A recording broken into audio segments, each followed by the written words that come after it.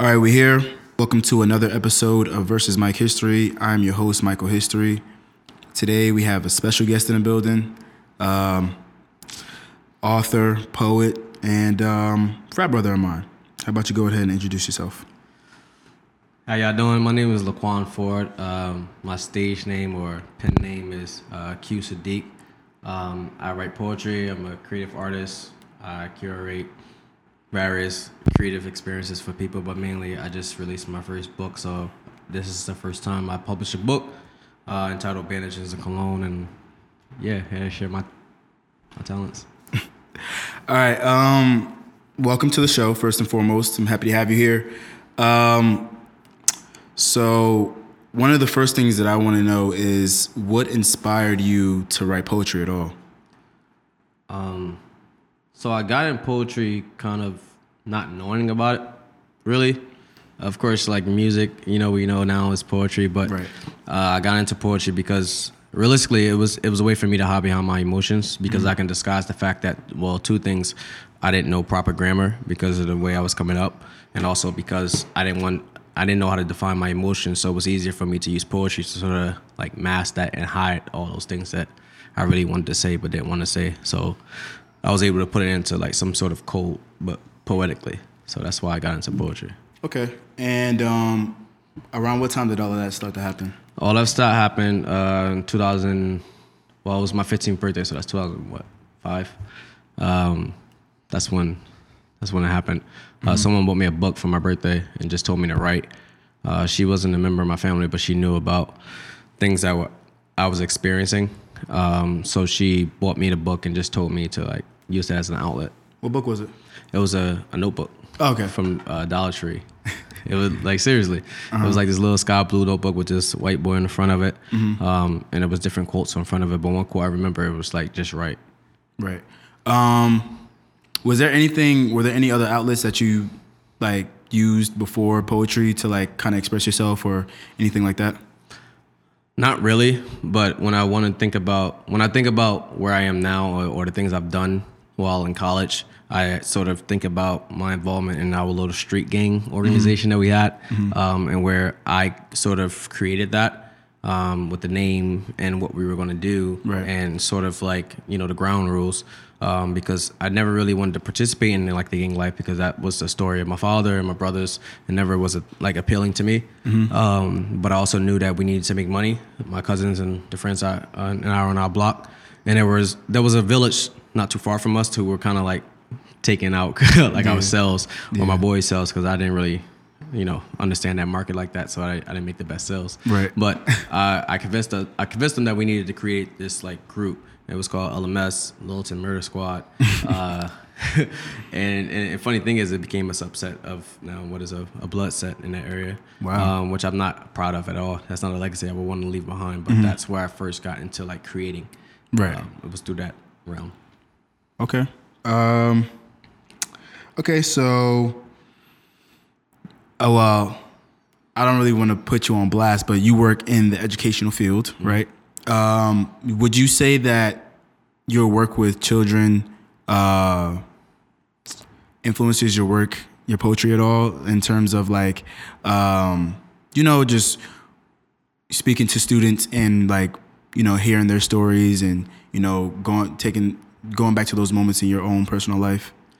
Yeah and no. I wish I was in a position where I can be more real. I think I can, but I'm not that person professionally to push those boundaries because of course I need that safety net. Right. Because I don't have much to fall back on. So in my job itself, yes, I talk about things where as far as kids pushing themselves because I know what it's like to feel like you can't or to come to that roadblock where it's like I'm not good enough. So I know how to push kids past that. So yeah and no. I wish I was able to do more. I wish I was able to like really say what I want to say. Because I feel like those are the moments where people benefit the most, and those are the moments like where I benefit the most when people, teachers, counselors, whoever took those risks in telling me like what I really need to hear. I'm not at that point yet where I can just like do that for kids. Right. And okay.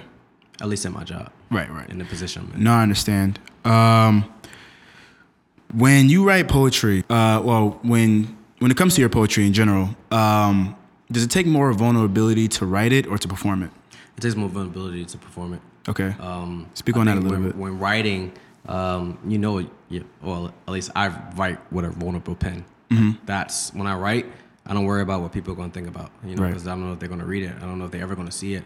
My book itself, like that was a diary almost. Like that was something that was sacred to me. Right. So when I write, I'm vulnerable already. But when it comes to like orating, like that, those thoughts and those feelings and those connections and the poeticness, it's scary because you don't know if people are going to understand it. Especially with some of my shoes where I feel like I don't have the best grammar or know how to, articulate what I really feel. And in my head, I use poetry to sort of disguise that. But when you're getting in front of people, try to explain what you're emotionally feeling to a situation that's sort of popular amongst your audience, is sometimes just like you're worried. At least I was worried about, are people going to like not understand it? And then two, are they going to push back on like what I believe, my perspective was from that experience?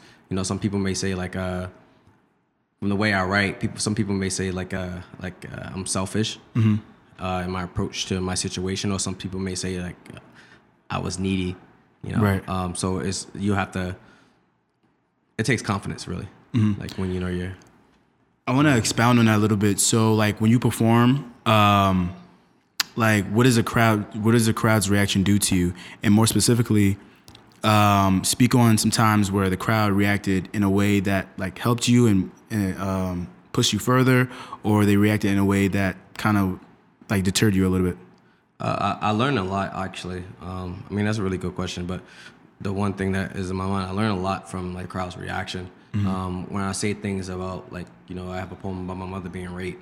Right. To me, that's just as like talking about, your lunch card being stolen. That's how I feel as far as that. That's a level for me. It's like it's that simple. But when I talk about it in the poetry, people think it's deeper than what it is. People are really affected by it. So I have to sort of, my emotional affect when I'm performing has to be a bit toned down, right? Because I really don't feel, any type of remorse, toward, my parents or anything they really did. Like I forgive them, but I don't feel any type of remorse when I'm performing those poems because I'm performing it in the language in which I wrote it. Okay. So I'm able, to sort of answer your question, I'm able to like differentiate between when I was being real and when I wanted to perform. Right. So, how do you think that your childhood like influences your poetry in terms of like how you write it, how you perform it, and how people receive it? Well, I can't really control how people really receive it, but as far as like writing, I don't change the core of my writing. Right. If I feel, a certain way about something that happened to me in my childhood, I have to be honest, because I think that's when the best poetry, that's when the best, response comes out. That's when I remember the best moments that are like, I'm right. I got poems about, my parents smoking coke, but it's hidden behind the fact that, the title of the poem is Burning Spoon. Right. I can hide behind that. Not everybody know that a burning spoon is like, synonymous with like doing, crack, cocaine. Not a lot of people know that, but it's a way for me to like sort of expound on like the creativity behind like pain. Because some people use it in a way it's like buy into me, and some people use it in a way it was like, pay attention to like how I use it, right? Type of thing. Not like it's not attention sinking. It's more like I want you to learn from how I can make these connections, and that's how I want to live, or at least lead with my art. It's like I want you to understand the connection, not so much I want you to pay attention to me because I'm past that already. So that's how I use my childhood experiences to sort of like influence the way I write. And when it comes to like the actual style of writing, it changes because sometimes I want to do what people expect me to do, like the real like grammatical structure of the English written language, but I also don't want to change my actual language. Yeah, I don't want to change. I don't want to change my voice. Yeah, because that's where I feel I lose most of the story. Is when I'm trying to like do what people expect me to do. Yeah. But it's really difficult, honestly. So I kind of understand Kendrick in that approach where he sort of writes for people. Word. What people expect from him to say. Okay, so the book is out. Yes. It's entitled Bandages in Cologne. I want you to speak on how you came up with the title. All right, so I came up. So that's my Tumblr handle. I came up with. I had a Tumblr 2011. I wrote, and Tumblr was a way for me, or at least a platform for me to really be myself with no real judgment. I can say what I want without people saying that was harsh, or I can be who I want without people knowing, the side of me that I didn't want them to know at that time. And it was practice for me. It was a world that people still supported you and loved you as if they knew you outside of virtual life. People still supported you on Tumblr, but it still wasn't real enough. But it felt like, all right, they're okay with what I just said, Right? Because you're not used to saying it in public. So this is okay right now. And I went further than that. So I named my Tumblr that because it was a way. I'm like, no way people are going to find my Tumblr, and it made sense to me at that time. Bandages and cologne, but so with a bandage.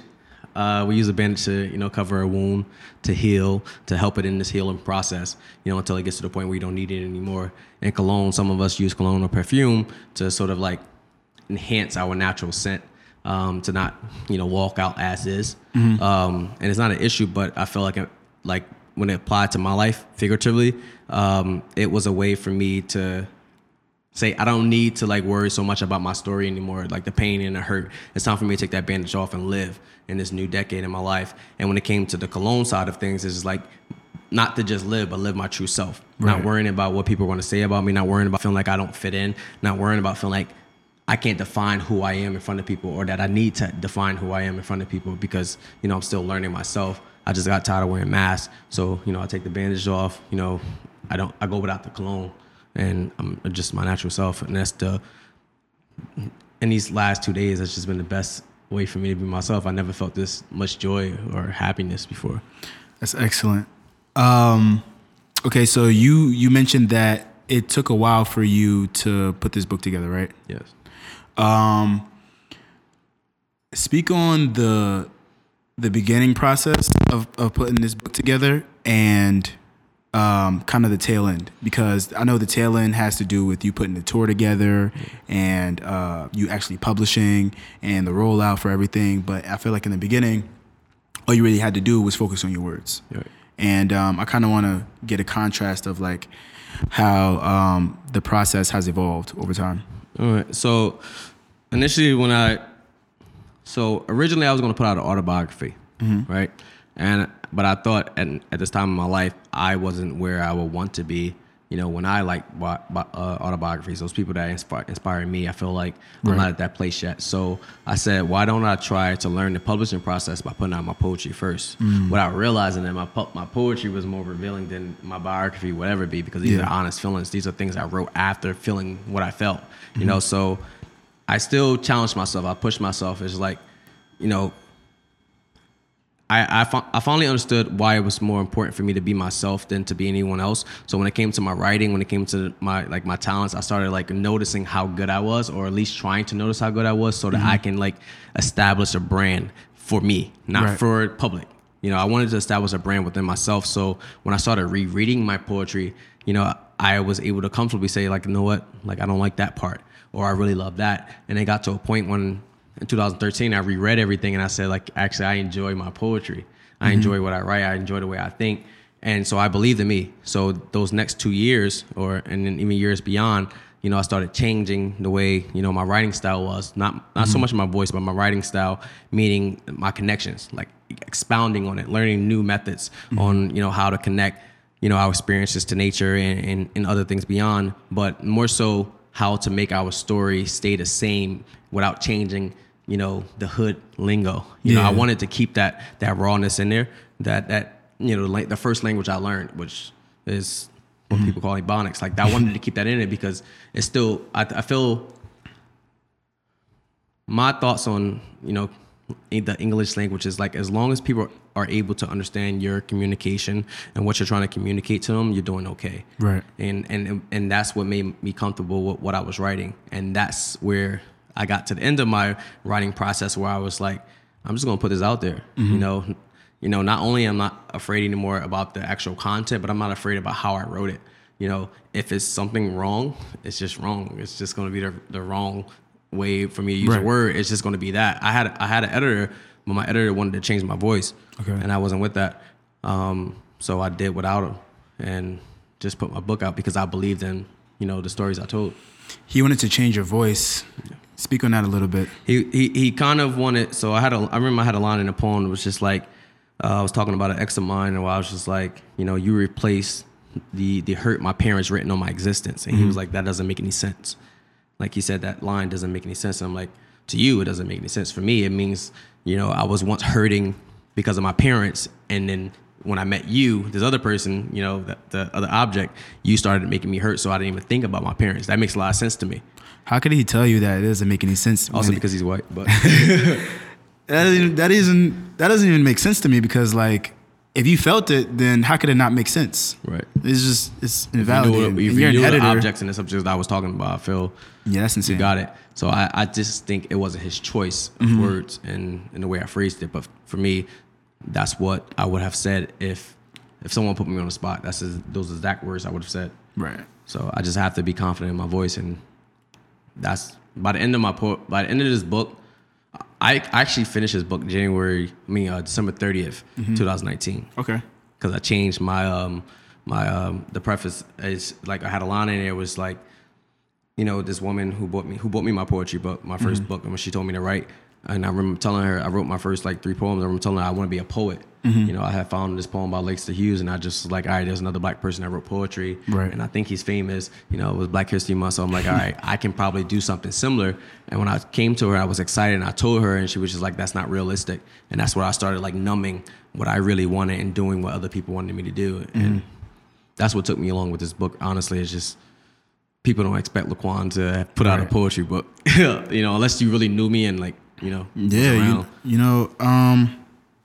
That's really interesting, because it takes a lot to find a new way of expressing yourself, one, and two, it's important that when you get comfortable in that space of creation, that you can bring it to somebody else and that they can validate those emotions in that process. Right. So you're going on tour with the book. Has it started yet? Has the tour started yet? It kind of started before my book launch, because right. I had my first show was actually Newark, but because it's poetry, it's kind of like it's not tour in the sense of like I'm that feature. I'm only a feature artist when I go to Chicago in April. Every other city I'm going to is more like an open mic. I'm going to an open mic where people know me, and that's a good start for me. But it's a tour. I'm going to call it what it is. It's a tour. I'm going to these places. I would consider it a tour too, right. Honestly, because if it's if you're performing at a location and you can get people up, then it's a tour. It's a tour. Speak on the beginning process of the tour though, and like even the book launch. When I was there, all the lights were off, so I wasn't able to see the rest of the crowd's reaction, and I wasn't sure if you were able to see the crowd's reaction at all. I wasn't. But I wanted to know if that like was intentional, if that like helps you, if that helped the process get along, move along, or if that was like kind of hindering. For me, it was kind of twofold. It was like it helped my creative, or at least creatively, what I wanted in the audience. I wanted to have a different experience. If you go to the movies, it's pitch black, dark, so you only focus on the screen. Right. Or if you pull out your phone, that's the same thing I wanted for the audience. It's like I wanted to give them a reason to believe like this $10 was worth it. Right. That this person is really creative. Outside of even writing. That's why when I initially with the opening act was a silhouette. That's why originally it was dark, because like you needed to see the actual dance, and not so much me. But I also made sure it was dark again at the end of it, because I knew that there was a potential for me to read, my last poem that I read, and I was going back and forth for whether or not I was going to do it. Originally, I wasn't. Right. Even like minutes before the show, I was like, yeah, I'm just not going to do it. But then something came over me where I felt like I needed to do it. Yeah. Like I needed to read that last poem, that last page of that book, because it was worth it. These couple hours prior, it's just like, I would never trade these shits back. So I think like performance wise, I chose that. That was purposeful. I wanted it to be dark, but I also wanted to see the crowd reaction, and I wasn't able to see the crowd's reaction. And supposedly, there were people that stood up, and I never saw that. After I read, the last poem, and there were people in the audience that I just met. They were, for my brother, for example. I had just met my younger brother that night, and he got to meet me the real way, and I was actually proud of that. Versus people having their opinions. I just really didn't care. Okay. How do you seek people to react to your work? I try not to worry about it. I try to just accept whatever their feelings may be, because again, like they're the reader. They're who I'm trying to market this to. I'm not trying to make them conform to how I feel, or to conform to what I believe in, or even to conform to who I am. I'm more so just asking them to understand the experience, and maybe that can help someone else in their life. Maybe that book can get into someone else's hands. I'm not too concerned about anything outside of that. Okay. Okay, so the future of Q Sadiq or Daquan Ford as an author. Are there more poetry books coming? Was this like a one-off thing where it's like, all right, I just got to get this off? I don't want to say no. Initially, I did want to say no. I want to say yeah. Like actually, that's the last poetry book, but I don't even feel like this is actually a poetry book. I feel like it's just a poetic narrative, like of my experiences.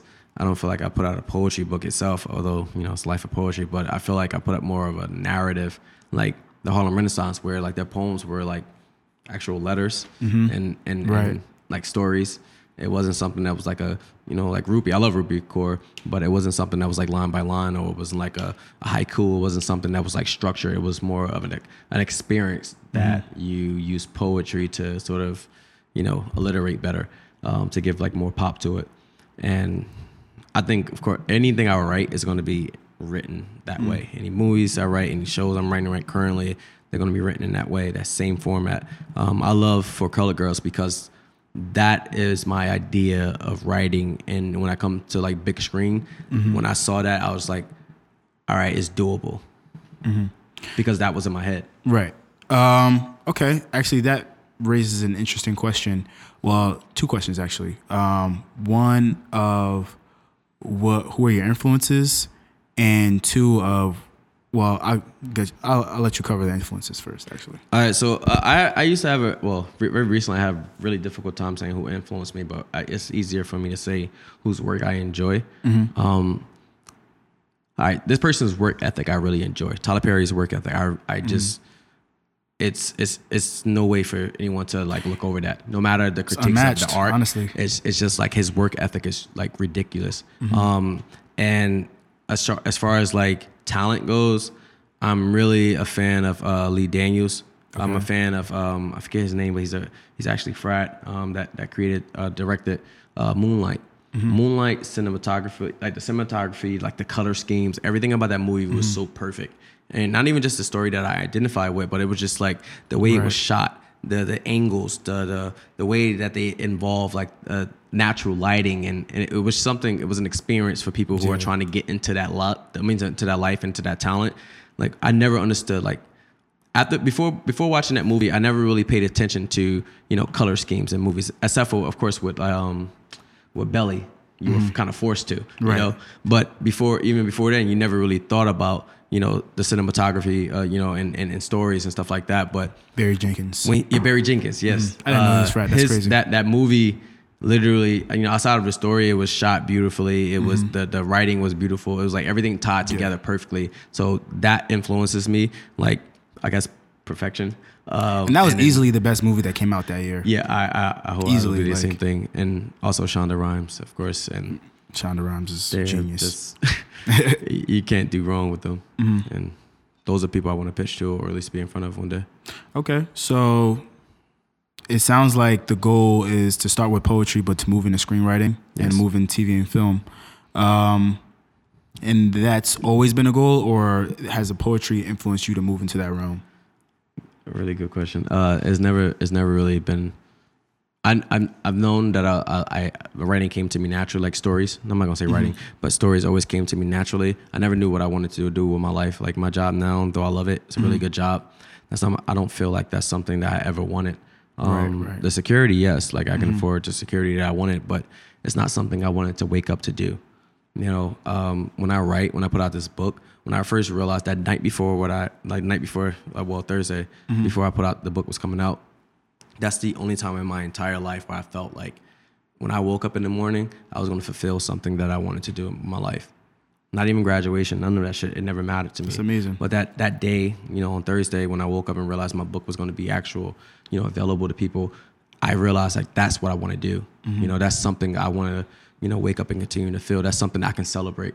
I don't want to celebrate college. I never knew what the hell it was, like something that you had to do, you know, but writing is something I kept quiet because someone told me that it wasn't realistic, and I listened to them. And then when you finally realize that you were wrong and then you try to get into it, I got into it and it's like people already knew everything. And I was like, I felt like I was too late to it, you know, that I was like not good enough, or I would never understand what really goes on a set. Like I still don't, you know, I want to get into it, but it's sort of like, it pushes like the things you really believe are really good. It pushes it to the back burner, and it's like, I need to learn first, you know, when you should probably figure out what works best in that situation, whatever time you're in. But, you know, I just want to write. That's it. Right. I want to write, and I don't know what that means.